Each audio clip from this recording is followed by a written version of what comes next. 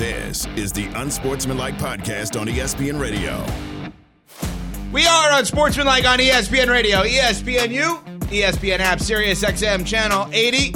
Along Michelle Spallman, Chris Canty, Evan Cohen with you. National championship is set. You heard the calls last night here on ESPN Radio. Michigan and Washington, the last two undefeated Power 5 teams, will match up in the title game next Monday night on ESPN and ESPN Radio. And that happens after Michigan beats Alabama 27-20 in overtime. Washington beats Texas 37-31.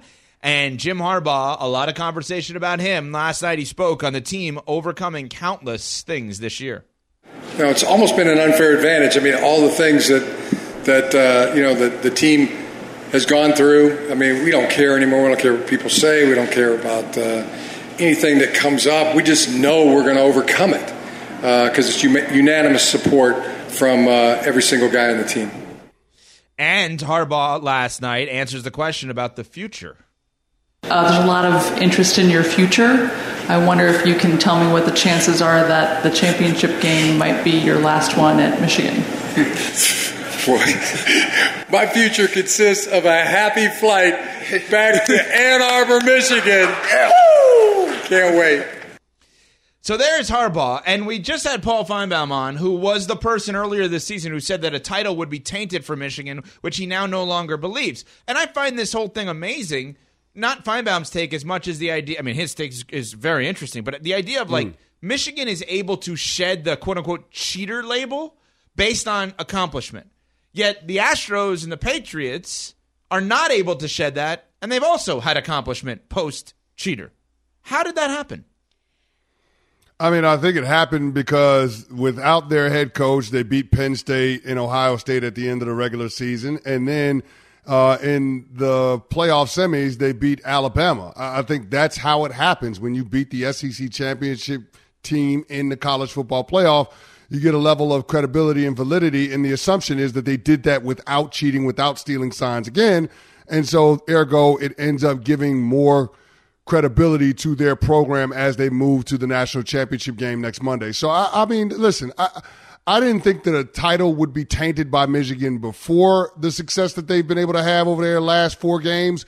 I certainly don't feel that way now. And I'm not sure if it's material to whether or not Jim Harbaugh stays, but I will say this. Him winning a national championship at his alma mater and them being willing to give him a bag of money, even though it's not what NFL teams would pay him, I tell you, it'd be awfully hard to leave Ann Arbor under those circumstances. I think it all comes down to accountability. He served his suspension in season. They won without him, and he just beat Alabama and beat Nick Saban in the wake of this. Whereas I think the Astros and the Patriots, all of that reckoning came after the championships. And a lot of people felt like maybe they didn't get the punishment that was deserved. I mean, the NFL burned the Spygate tapes. None of the players from the Astros ever faced any punishment. They never even showed any remorse for what they did. And a lot of people were affected by both of those teams' actions. Whereas I think when you look at what's happening with Michigan, no one is saying that they cheated to win this game versus Alabama. I think they had the punishment. They served it, and they went on and proceeded afterwards. I think it's 2 totally different scenarios. But after 28-3, you don't think people were saying, oh, I'm sure they had the spot, like they were watching this. And of course they were, right? And it's like, I think it's great that Michigan is standing on their own right now and being looked at as a great football team with great running back play with Blake Corum, with great the J.J. McCarthy thing I want to get to in a second here, because I've heard a lot of people like going crazy how great he was last night. Like, he was really good and he had great moments, but like that wasn't the greatest quarterback I've ever seen. I think he was okay. Yeah, I think he was good. Thank you. He was solid. Yeah. I didn't think he was good. I didn't think he was great. He was solid. Yeah. The best play he made was actually a catch on a double pass.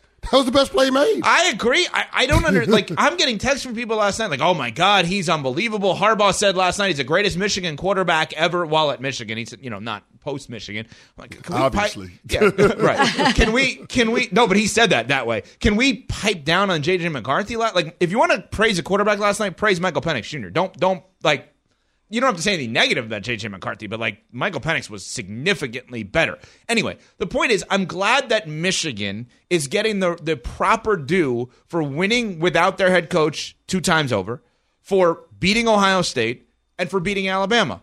But that's the proper due that the Astros and the Patriots, comparatively as the other quote-unquote cheaters in sports that we've looked at, should also get. And that we should not go to the place like we've gone to with those two. I wonder if they're still doing it. Does Altuve still have a buzzer? I mean, every single time we bring up those two team smalls, you jump on both of them as cheaters. You do, right? Yeah, I do. But you're not with Michigan. I think the circumstances were different. I mean, what the Astros did was so intricate, and it was persisting. It happened for a long period of time. And what I can't understand about them is they were really good. They didn't even need to do that.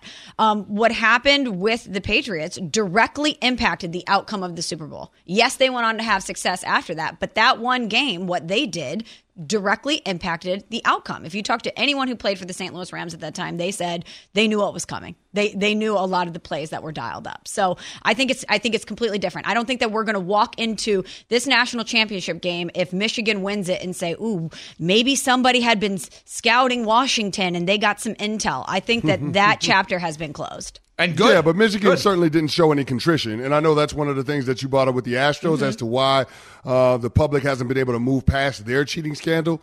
Michigan didn't show any contrition. They just accepted the punishment that was doled out, and it was directed toward their head coach in Jim Harbaugh. He missed 3 games, and then he comes back, and he's able to participate in the bowl season. And I remember our very own Stephen A. Smith was calling for him to be ineligible to coach in the bowl season because of the quote-unquote admission that he was involved or should have known about the sign-stealing scandal. So I think there's still that element of it if you have that axe to grind for Michigan. But in terms of what happened being material to what we've seen over the last 4 games for Michigan, the sign-stealing scandal holds no bearing, and I think that's why the majority of us can move past it. I agree with you. I wonder if the majority actually do. I mean, I hope you're right about that. You can be a part of Unsportsmanlike Nation on the Dr. Pepper call-in line at 888-SAY-ESPN, 888-729-3776. ESPN Nation, presented by Dr. Pepper. It's not college football season without the delicious taste of an ice-cold Dr. Pepper, the ones fans deserve. Have you moved past the Michigan scandal? Have you moved past the Michigan cheating scandal? Because Paul Feinbaum was on saying,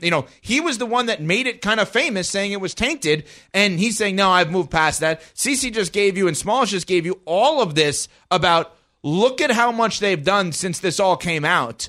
You can't hold this against them now because they've proven even without that they can dominate. They're going to a national championship game. I do wonder if the masses have moved past that scandal. One thing we are not moving past is Harbaugh's future. It's going to hover around this game on Monday night because we're going to ask the question continuously, could this be his last game at Michigan? And if you had to bet $1 on ESPN Bet right now, would you bet $1 that this is his last game, guys? You would? No. No? No. I don't think it's his last game in Michigan. You don't think he's going to the NFL, CC? No, I don't. I think it's all leverage. I think this is all a part of negotiation. I think this is all about him trying to maximize the dollar amount that he can get from Michigan in order to stay put. Again, it's his alma mater. His program is rolling. They're competing for a national championship. They've got Ohio State's and Ryan Day on the ropes. They've beaten them 3 straight years. I don't see it. I don't see it. Even with an impending NCAA suspension, I don't see it. I don't see him going to the National Football League. It might be a softer place to land, given the money and not having to deal with any discipline in year 1. But I don't think this next move is about a 1-year proposition. It's about the rest of his coaching career. And I think he has a chance to go out as a Michigan man and be there forever and always as one of the greatest coaches in the program's history. I don't think he's gonna forego that opportunity for the NFL. I think he is. I think you hire Don Yee because you're ready to take that step. And his name has been thrown out there for quite some time about going back to the NFL. We know he's interviewed for other jobs, but it just seems like some of the opportunities that would be out there now are probably too enticing for him to turn down if he was going to return. And we know he's had a lot of success. He's going to command a lot of money, whether he stays at Michigan or whether he goes back to the NFL. But it just feels like with everything that's swirling around Michigan right now and the opportunities that lay before him in the NFL, now might be the time to jump. So I've said all season that I think he's going to stay at Michigan, but I've said today that I think it's now going to go the other way.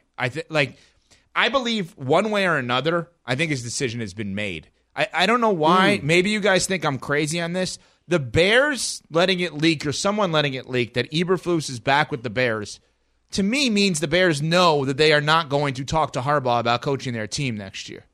And I know Jeff Saturday in our 7 a.m. Eastern hour, people can go back on the podcast and listen, said that he wasn't going to go to the Bears. So maybe he just wrote them off before he even tests free agency, so to speak. But I feel like his decision is already made and he knows where he's going to go. I have no proof of that, but the Bears thing to me is weird. I mean, they've won 5 of their last 7 games. I mean, is he still on the hot seat? They're 7-9 after starting 1-5. Clearly, Eberflus can coach. This is just his second year. So, I mean, they might not need a head coach. They might have an actual head coach.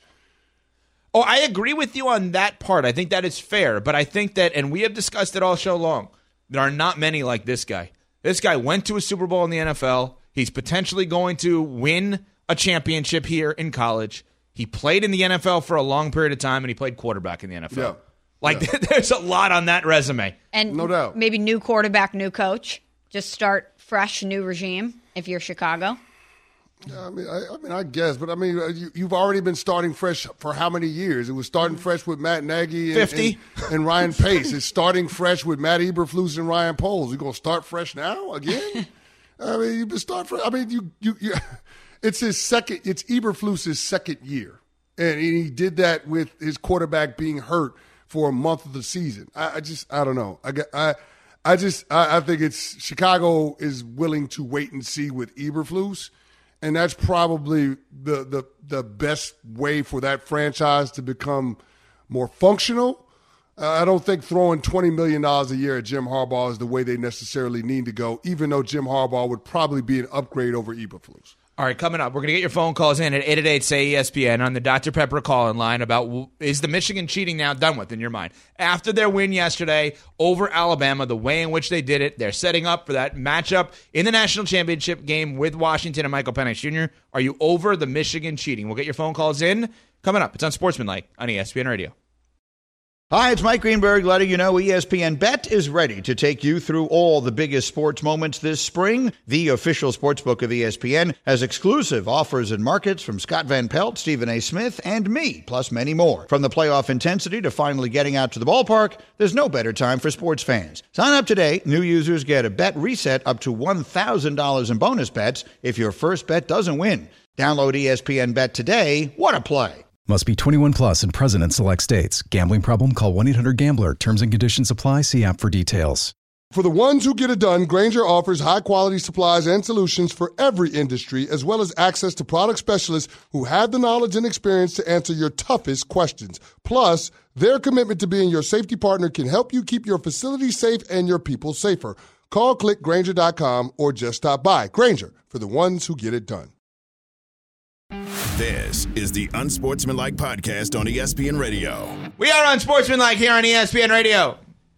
Presented by Progressive Insurance, ESPNU. Along with Michelle Smallman, Chris Canty, Evan Cohen with you. Mark Hetzenshire with the call, ESPN Radio. Washington over Texas, 37-31. Michael Penix Jr., 29 of 38, 430, 2 touchdowns. He, a transfer from Indiana. We will get to that in just a couple of minutes and how the transfers, NIL, really shaping the landscape of college football. But first, let's talk with Evan in Atlantic City, listening on 97.3 about the Michigan cheating, or now lack thereof, maybe. Evan. Good morning. Happy New Year. Morning. Happy New Year. So 3 quick things. I do think it's obvious why you're salty a little bit, Evan, about people still calling the Patriots cheaters. I'm an Eagles fan, so that's not going to change. But number 2, I do think that, when it comes to maybe doing the crime, he certainly did the time to make up for it in Harbaugh. And number 3, I think we're talking about pros versus college kids. It's easier to give, kids a little bit more of an understanding, especially after pulling through and making it to the finals. So yeah, I think and thanks for the phone call. I think the last part is interesting, but this is about the coaching staff potentially doing whatever they may have done. This is not about somebody handing somebody an extra $1,000 in a duffel bag, because I don't think that's stuff that impacts necessarily winning and losing. I think we're all fine with that stuff historically of okay, the kid is going to school, student athlete, and you're not giving them $1 to do that. I think we can deal with that. I think this is a little bit different, but I understand where he's going on that one. Jeff in Wisconsin on the ESPN app. What's up, Jeff? Hey, thanks for taking my call. I saw something yesterday in the Rose Bowl against Nick Saban that I don't think I've seen before. The halftime adjustments that Saban made at halftime, I kind of thought Alabama was going to run away with it. But then, I don't know, midway through the third quarter, it seemed like Harbaugh and his staff kind of adjusted to Saban's adjustments on the fly. And cheating scandal or no cheating scandal, I think Harbaugh and his staff have to have a lot of credit for that. I don't recall seeing that against a Nick Saban coached team since he's been at Alabama. Your thoughts? Well, CC, that's something you've been on. I think what the first half looked like versus the second half and how they adjusted, et cetera. Yeah, I mean, a sign of coaching is making the adjustments at halftime, and then if you've got somebody that in-game can adjust to those changes, then obviously that's a sign that this person knows what they're doing from an X's and O's standpoint. And I thought one of the things that Michigan got away from in the second half was blitzing Jalen Milroe from different places on the field, and whether it was linebackers, whether it was safeties, corners, I thought they moved away from that, and that's when Alabama's offense was able to have some success. You saw that Tommy Rees, the OC from Alabama, started moving the launch point a little bit more, involving Milroe more in the run game, and their offense was able to get a lead. And that was the first time that Michigan had trailed in the second half of any game this season. And so you give credit to Alabama for being able to do that, but I think where Jim Harbaugh and Michigan ended up shining was on that last drive in the fourth quarter when they're able to march 75 yards and they're able to get a 30-yard catch and run to Blake Corum. That probably could have went for more had it not been for a block in the back. But then you also had the big-time throw that J.J. McCarthy made to Roman Wilson that puts the ball inside of the 10. They ultimately ended up having a touchdown pass off of that later. I thought that, from a schematic standpoint, put his best players in situations where they could affect the outcome of the game. And to me, that's all coaching is. And so I think that's where you tip your cap to Jim Harbaugh for actually being a difference maker on the sideline in that circumstance. He didn't have to be a difference maker in the Big Ten championship against Iowa. He didn't have to be a difference maker in Ohio State, obviously, because they won without him. He didn't have to be a difference maker in a game against Penn State. But I think you needed Jim Harbaugh to be a difference maker in the conference, in the CFP semis against Nick Saban, and last night he was. CC, may come off like a dumb question, but everybody always says make adjustments at halftime. Can you take us inside as to what that actually is? Like, you're in a locker room. What is a coach doing? How are they explaining it to you guys? Like, we went with A, now we're going with B. Like, how does that work exactly? Well, I mean, it was obvious. If you're Alabama on the offensive side of the ball, you're looking at it and saying, oh, they've blitzed us double-digit times in the first half. We've got to have an answer for the blitz. If we don't trust our quarterback to read out the blitz and to beat it from the pocket throwing the ball, then how can we make things easier? Oh, I know how we can do that. Implement more zone read, implement more design runs from the quarterback, which standardizes the defense, and get the quick passing game going with some of the wide receiver screens and the slants, things of that nature, and passes to the running backs in the flat. That's exactly what Alabama did. And are they telling that to everybody, or is that position group by position group? Well, no, you break it down offense, defense. Got it. So okay. Your offensive coordinator, your defensive coordinator are leading the charge when it comes to adjustments at halftime. Then the head coach will rally it up. So when you come in at halftime, the players are all getting their Gatorades, they're getting their water, their orange slice, they go in the training room. During that time, the initial part of halftime, the coaching staff is meeting. Head coach, coordinators, position coaches. Then somewhere in there, about 5 or 6 minutes in, the offensive gets together and the defense gets together, and you go through the changes, the adjustments that you want to make, and what plays you're going to run in order to put those adjustments in place. So that's how it works. And with Michigan having a more veteran-laden team, those adjustments that they're able to make in-game are a little bit easier because you have players that are more familiar with the overall scheme, but also more familiar with the moment. And I thought that was also a big difference at the end of the fourth quarter and overtime for Michigan over Alabama. Ryan in Columbus, listening on 1460 AM, joins us here on Unsportsmanlike, presented by Progressive Insurance. What's up, Ryan? Hey, good morning. Happy New Year to the crew. Happy New Year. No, I'm not over the coaching scandal at all. I'm a Little League coach. And, the principles of sportsmanship, fair play, and all these kinds of things, what am I teaching these kids if we're going to give a pass to people like Harbaugh and those who cheat? I mean, think about it. Big picture, I can't go out there in good conscience and say, okay, we're going to play fair, we're going to do this and that and this and that. But then when they look at the bigger boys, the bigger boys are cheating, so why should we listen to coach? You see what I'm saying? I do, but how long does that persist, Ryan? Because Jim Harbaugh has served his suspension. He has done the time for the crime. When do you turn the page, if not now? Well, I get that part of it, but at the same time, if you're good, why are you cheating? That would be my question. Yeah, well, that's a fair question, but they did it. Connor Stallions did what he did. Michigan had their punishment. They served it, and they have won in spite of that and then won after that. And I just think when we look at like the Astros, for example, those were players that were implementing this very intricate sign stealing scandal, and the players were complicit the entire time. It's very hard for me to blame J.J. McCarthy or Blake Corum or the Michigan defense for what happened with Connor Stallions. There's a degree of separation there that I think makes it more palatable for us to turn the page when it comes to this specific incident. Mike in Utah, listening on Sirius XM Channel 80. What's up, Mike?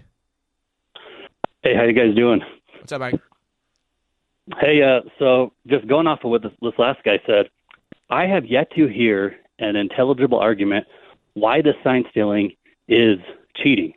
Because across college football, you can sign steal, but you just can't do it in the manner that Connor Stallions did it. You can't have grainy footage on your cell phone.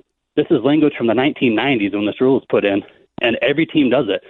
Ohio State was allegedly selling well, that's probably you're not supposed to advance scout. It's a part of the rules. Exactly. So that's all it is. It's a part of the rules. You can argue whether or not it's a dumb rule. I'm with you on that front. I think it is absolutely ridiculous because it's all big business now in college football. But it's a rule, so they broke the rules. That is clear and obvious. But I guess the whole argument with Michigan fans is the whataboutism and saying that, well, other teams are doing it. It's just that we got caught, or other teams might be doing it, just not to the degree that we were. But other teams are advanced scouting in person.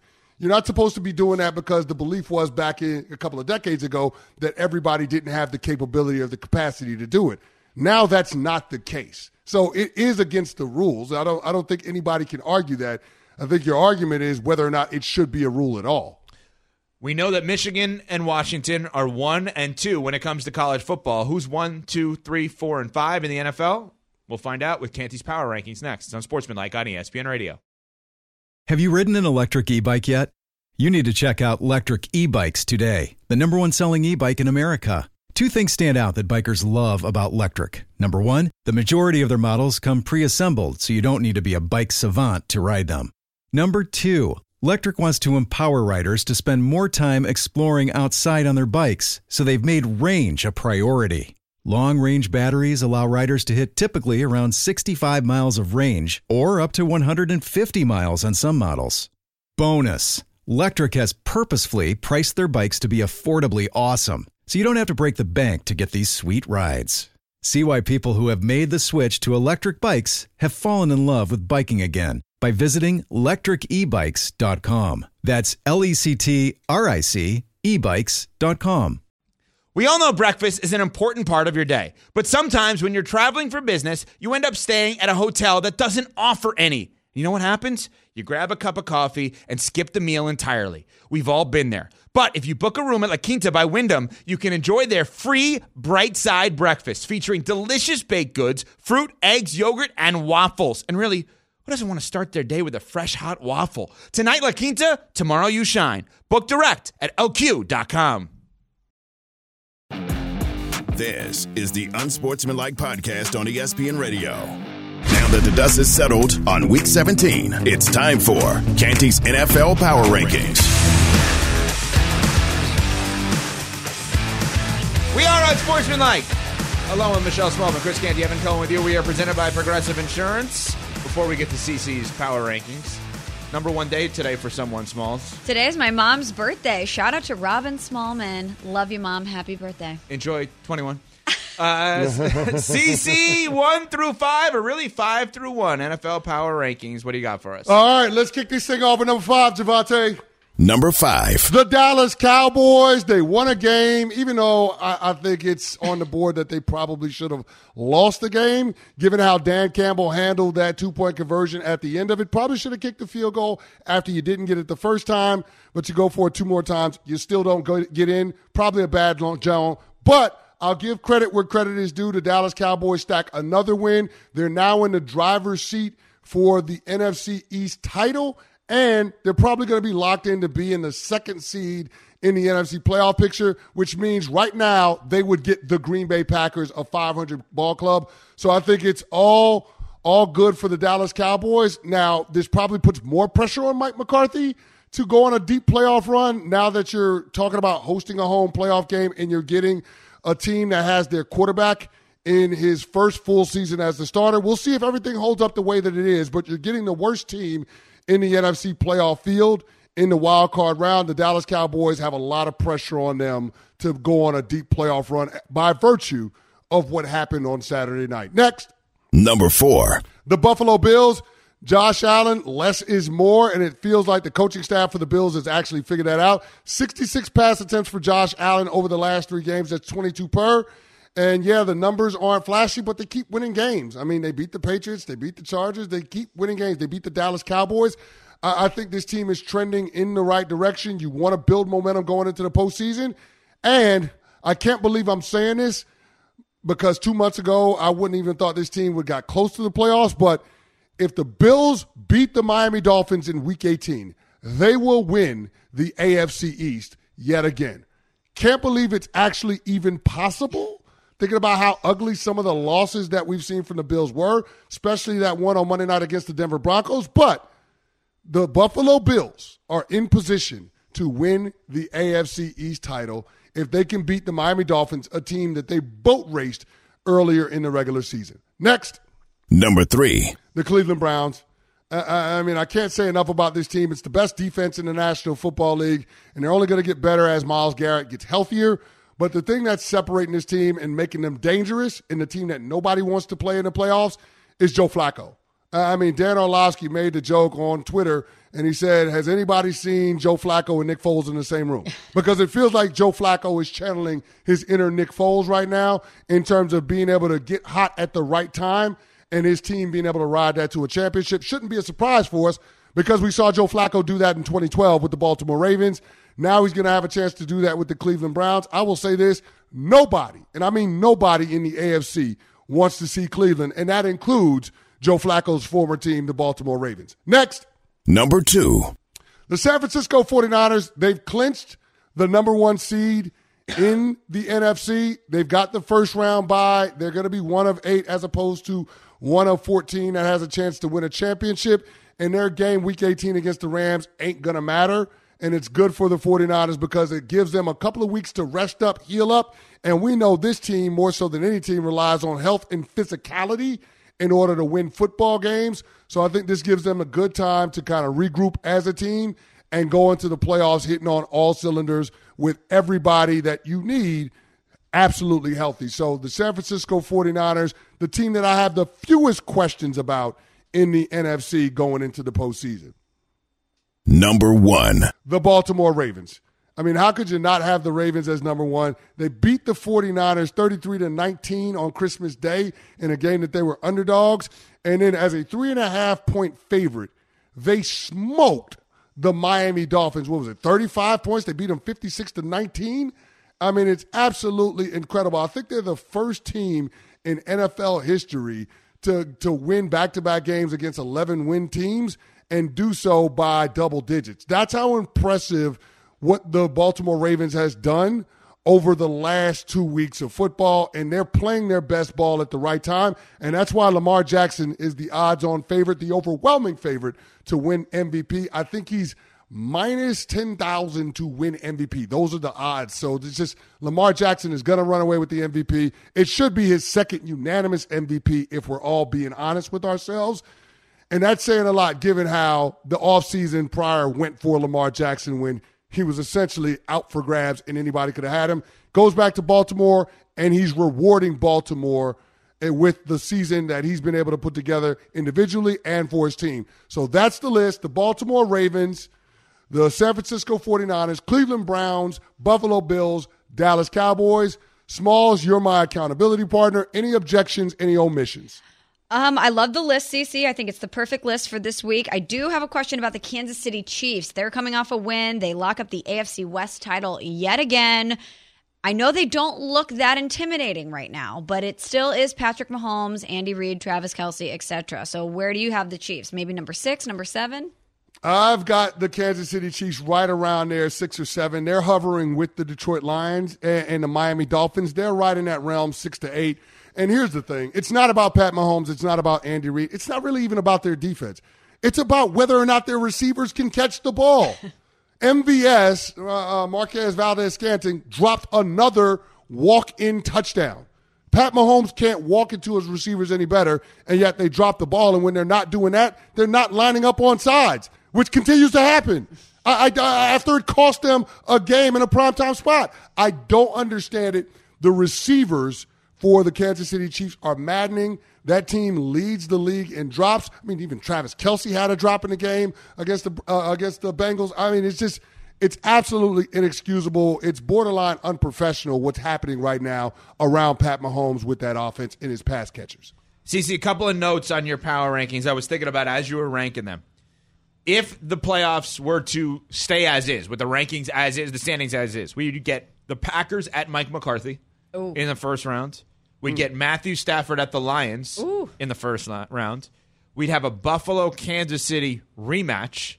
Now, I say that knowing this, Miami's injuries are overwhelming right now on defense. They're without their best pass rushers, Jalen Phillips and Bradley Chubb now, and Xavier Howard, their corner, one of their 2 stud corners, along with Jalen Ramsey, not going to play. And then the Flacco-Foles comparison, I don't know. I'm not sure that I'm in on, just because Flacco won a Super Bowl already. Right? Flacco was an established guy. Foles came out of absolute nowhere to do what he did. Flacco was on the couch to start the month of November. Literally. I know. He wasn't even in the league. It's fair in the out of nowhere part of it. I don't know. Like, Joe Flacco having a revitalization is not as shocking as Nick Foles winning a Super Bowl. I'm sure the Jets are shocked. Sure the Jets are shocked. Yeah, I mean, well, ask Aaron Rodgers. I don't think he probably wanted him in there. So there you go in terms of your power rankings from CeCe. Baltimore, San Francisco, Cleveland, Buffalo, and Dallas, 1 through 5. CeCe, best bet for tonight? What do you got for us? All right, so we're going to the association, and we're going to pick 2 games. So we got the Chicago Bulls visiting the Philadelphia 76ers. We're going to take Joel Embiid over 11.5 rebounds, and we're going to take the Sixers on the money line. And then we're going to switch over to the Memphis Grizzlies and the San Antonio Spurs. Of course, the Spurs are 5-27. So the Grizzlies have had a resurgence now that Ja Morant is back. He's got the him tattoo on his hands. And so I'm going with the Grizzlies on the money line and Ja Morant over 26.5 points. And that pays out at plus 358. So we got a 4-leg parlay. Joel Embiid over 11.5 boards. The Sixers win. And then Ja Morant over 26.5 points, and the Grizzlies win. Again, that pays out at plus 358. Get your new year started off the right way. Get you back some of that Christmas cash that you spent. I'm trying to look out for you. You're welcome. It better win. You're welcome there. Shout out to 92.9 ESPN in Memphis. Got to be more optimistic, Ev. We're claiming things in 2024. We're speaking it into existence. Yes, okay. Yes. We're claiming things. Manifesting. Manifesting. Exactly, Smalls. I hope Vision board is already set. We're ready to go. I love it, and it just has dollar signs all over it. I hope so for our friends at 92.9 in Memphis, Brad, Carson, and the crew there, because Gabe Kuhn, they are very high on the Grizzlies right now with the way in which, obviously, Ja Morant has come back and played, and they've been very good. I know the goal is to be 500. That's what they're saying, to get back to 500. They're 12 games under right now. As I don't know if you guys wanted to dive into the Cavs and the Raptors from last night during the college football. I was texting the group about that. I think we'll move on. All right, that's enough from that. Coming up, our most unsportsmanlike moments of the day. Next on Sportsmanlike, ESPN Radio. We all know breakfast is an important part of your day, but sometimes when you're traveling for business, you end up staying at a hotel that doesn't offer any. You know what happens? You grab a cup of coffee and skip the meal entirely. We've all been there. But if you book a room at La Quinta by Wyndham, you can enjoy their free Bright Side breakfast featuring delicious baked goods, fruit, eggs, yogurt, and waffles. And really, who doesn't want to start their day with a fresh, hot waffle? Tonight, La Quinta, tomorrow you shine. Book direct at lq.com. Hi, it's Mike Greenberg letting you know ESPN Bet is ready to take you through all the biggest sports moments this spring. The official sportsbook of ESPN has exclusive offers and markets from Scott Van Pelt, Stephen A. Smith, and me, plus many more. From the playoff intensity to finally getting out to the ballpark, there's no better time for sports fans. Sign up today. New users get a bet reset up to $1,000 in bonus bets if your first bet doesn't win. Download ESPN Bet today. What a play. Must be 21 plus and present in select states. Gambling problem? Call 1-800-GAMBLER. Terms and conditions apply. See app for details. This is the Unsportsmanlike Podcast on ESPN Radio. We survived a terrible, terrible moment in our history. The most unsportsmanlike moment of the day. That was terrible. Was not a great look. We are Unsportsmanlike, presented by Progressive Insurance here on ESPN Radio, ESPNU, along with Michelle Smallman, Chris Canty, Evan Cohen with you. Michigan-Washington National Championship game after Michigan beats Alabama in overtime. Washington beats Texas 37-31. Both games come down to the final play of those games, and time now for our Unsportsmanlike moments of the day. And some of them involved the National Championship semifinals yesterday, including College Game Day with Reese Davis and Pat McAfee specifically talking about Jalen Milroe. These are moments, by the way, unsportsmanlike, funny, quirky, different, weird, that we just laugh at and have fun with. So let's take a listen, courtesy of ESPN, to College Game Day from yesterday. Milroe often wears his own branded apparel, reading LANK across the front. It's an acronym that stands for Let a Naysayer Know. Being told by his former offensive coordinator, Bill O'Brien. That is not what I thought. Is that not what you thought? Boy. Let a naysayer know. Let a naysayer know. Of course. The professional's right in the middle of his lead. That's all right. I just keep going. You almost lost me. It got real tight up here as you were. I just want to let you know. Reese, you were too smooth with that. I thought it was going down. I thought it was going down out here.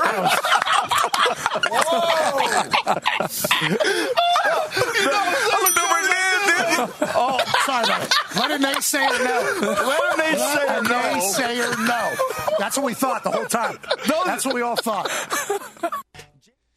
Well, that's absolutely great. That's great. Let a naysayer know. It's great. It's great. The reaction on the set was priceless. Pat McAfee, that was gold. That was gold by him. Yeah, I feel like I'm sitting here like Reese Davis. Like, what's happening exactly? Yeah. That was. I mean, it led to a moment with our teammates on this show, though, right? Between Javonte and Pat Costello. It did? Didn't that happen? Yeah, behind the scenes, didn't they have a moment? Yeah, we did. I told Pat, don't he feel like it's acceptable to throw around naysayer now to substitute for the word. Yeah, exactly. Yeah. I didn't say anything. Just let you know for the future, you can't just come in here and say it. You can't just say, yeah. Why did you turn towards what Pat? Up, my naysayer? No, oh, boy. No, it's not going to work. It's not going to work. Anyway, all right. So people are saying that could be already the funniest moment on TV. It's hilarious. Already. Like, that's it. Like, it cannot be topped for 2024. That is the moment of sports television is what McAfee and Reese Davis and company did yesterday. We also, in terms of unsportsmanlike moments, you guys remember Big Papi, David Ortiz, Smalls? You were Miss Baseball, right? How could you forget Big Papi? One of the great designated hitters, big game hitters of all time. Like, there's nobody better in those big moments in the last 20 years, arguably, than Big Papi, right? He single-handedly beat the Cardinals in the World Series. Okay. He wasn't great in the big moment this weekend, though. Well, thank you. That's what I was going to set up there. So he is certainly amazing in those big moments. And here was a big moment as David Ortiz was trying to help a baby reveal, the gender reveal, and they flip him the baseball, and he swings to try to pop the ball to learn if it's a boy or a girl. Let's take a look at the video. I will explain it. He is lefty stance, beautiful, and he misses. He literally misses. It's unfathomable that they get that guy, and I guess the ball exploded anyway. Is that correct? Like, what happened here? But David Ortiz, I think somebody must have shot the confetti out. Yeah, somebody was ready with the confetti. They had the confetti out, but he swung and missed. Worse than the one where the guy took the pitch and then it just landed on the ground and broke? That's funny. I didn't see that. This one's a guy worse took because the pitch in that? That's amazing. This was worse because it's Big Papi. But this is worse. Taking a pitch is funny, though. If you're supposed to swing and hit a baseball or a softball, whatever it is, for a baby reveal, and you're like, nah, it's not a good pitch for me. Do we blame the pitcher in this instance, Smalls, or do we blame Big Papi? No, we blame Big Papi. We blame Papi for this? That one was lobbed right in there. He was primed to shoot that to the moon and announce the gender reveal of this baby, and he whiffed on it. Well, that might be a part of the problem. He was too primed. That might be a part of the issue. He might have had too much holiday cheer in his cup, and the swing might have been a little bit off. So I'm just trying to come up with reasons why Big Papi didn't connect. What if it's his first time actually swinging or attempted to swing a bat since he retired? Javante, it's not like he's facing Clemens. I mean, in that moment, it could have been like that for him. It's been a while. No, but I mean, he's facing like an underhand from my 7.5-year-old daughter. Like, what do you mean? Like, he's not. It's not like it's Smoltz up there, right, in a big spot. Come on, you got to be able to hit. They picked whoever that was. Picked Papi for that reason. That like, oh, this will be easy for him to do. But it actually makes it more memorable, though, right? So you could argue that Big Papi actually made it better by not connecting on the pitch. Right? Yeah. Because now everybody will remember that gender reveal, and everybody will know. Like, if you're that kid that's born as a result of that gender reveal, you can always have this story in your back pocket, and everybody will remember it. If Big Papi actually hits the ball and the blue powder comes out, then it's like, whatever, it's a gender reveal. It's cool that they had Big Papi to do it, but now everybody knows your gender reveal. I'm just putting it out there. How about if you're the person who lobbed the ball into him? All these big league pitchers, these Hall of Famers that Big Papi connected on, and I got him to whiff. Yeah, this would have never happened to Jeter. Oh, here we go. I love it. I love it. Also, can we end the gender reveal forever, please? They're terrible. They're so terrible. Well, why are they terrible? The people are trying to top each other, and it's getting out of control. If you're doing it at a baby shower, why not? What's wrong with the gender reveal? They're lame. As something else that you're doing at the baby shower. Well, I mean, most people are doing baby showers anyway, so this is just another one of those things that you would do at the baby shower. Sounds like you got talked into doing a gender reveal at some point.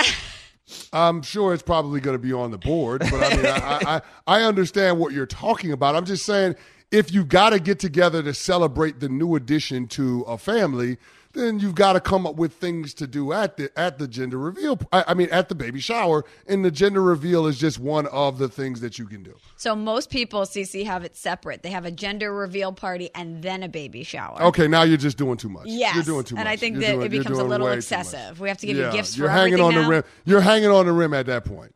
It's like, relax. People have babies every day, B. Like, it's okay. You're not the only ones. But this is like, hey, let's get Tiger to help with the baby reveal. He'll have him tee off, and he swings and misses. I know. And like Tiger just like misses the ball on the tee. How incredible would that be? I mean, you're right. It would be all-time amazing, but it seems so illogical on so many fronts. All right, a couple of other unsportsmanlike moments. So we had the on-field, the field pass for the Texas and Washington game, and our teammate Harry Douglas was a part of it. Well, take a listen to how this sounded with the field pass yesterday, ESPN2. Mammoth. Can I be honest? It's not the best of smells, but me and Bevo, we still have a great relationship. I didn't mean to put you right there, Harry. I apologize. He meant to put you there. I think right so, there. too. I think so, too. After the kick, we'll move. Let's just hope he holds off here for about another 10 seconds.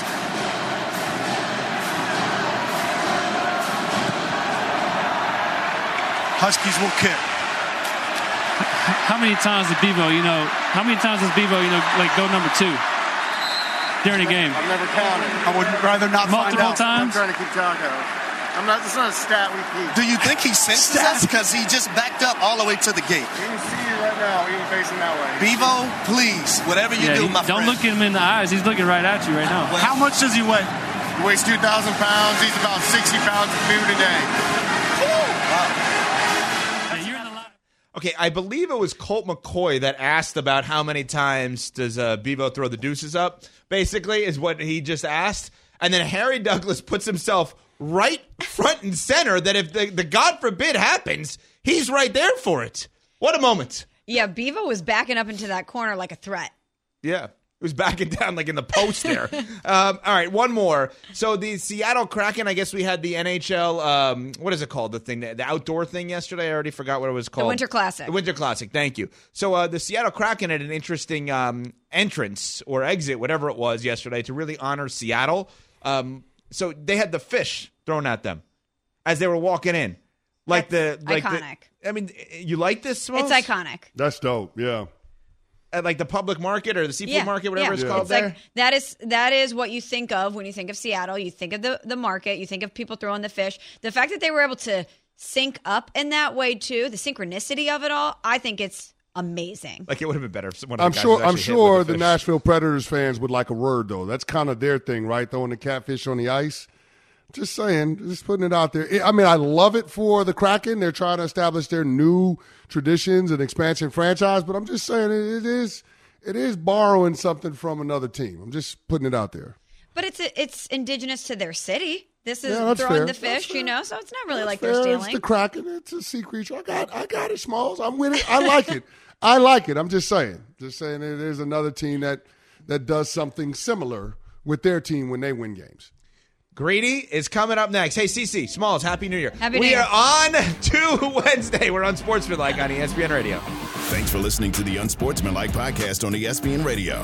You can listen to Unsportsmanlike live weekdays from 6 to 10 a.m. Eastern on ESPN Radio, the ESPN app, and on SiriusXM Channel 80. You can also watch on ESPN2 and on ESPNU. Unsportsmanlike with Evan, Canty, and Michelle.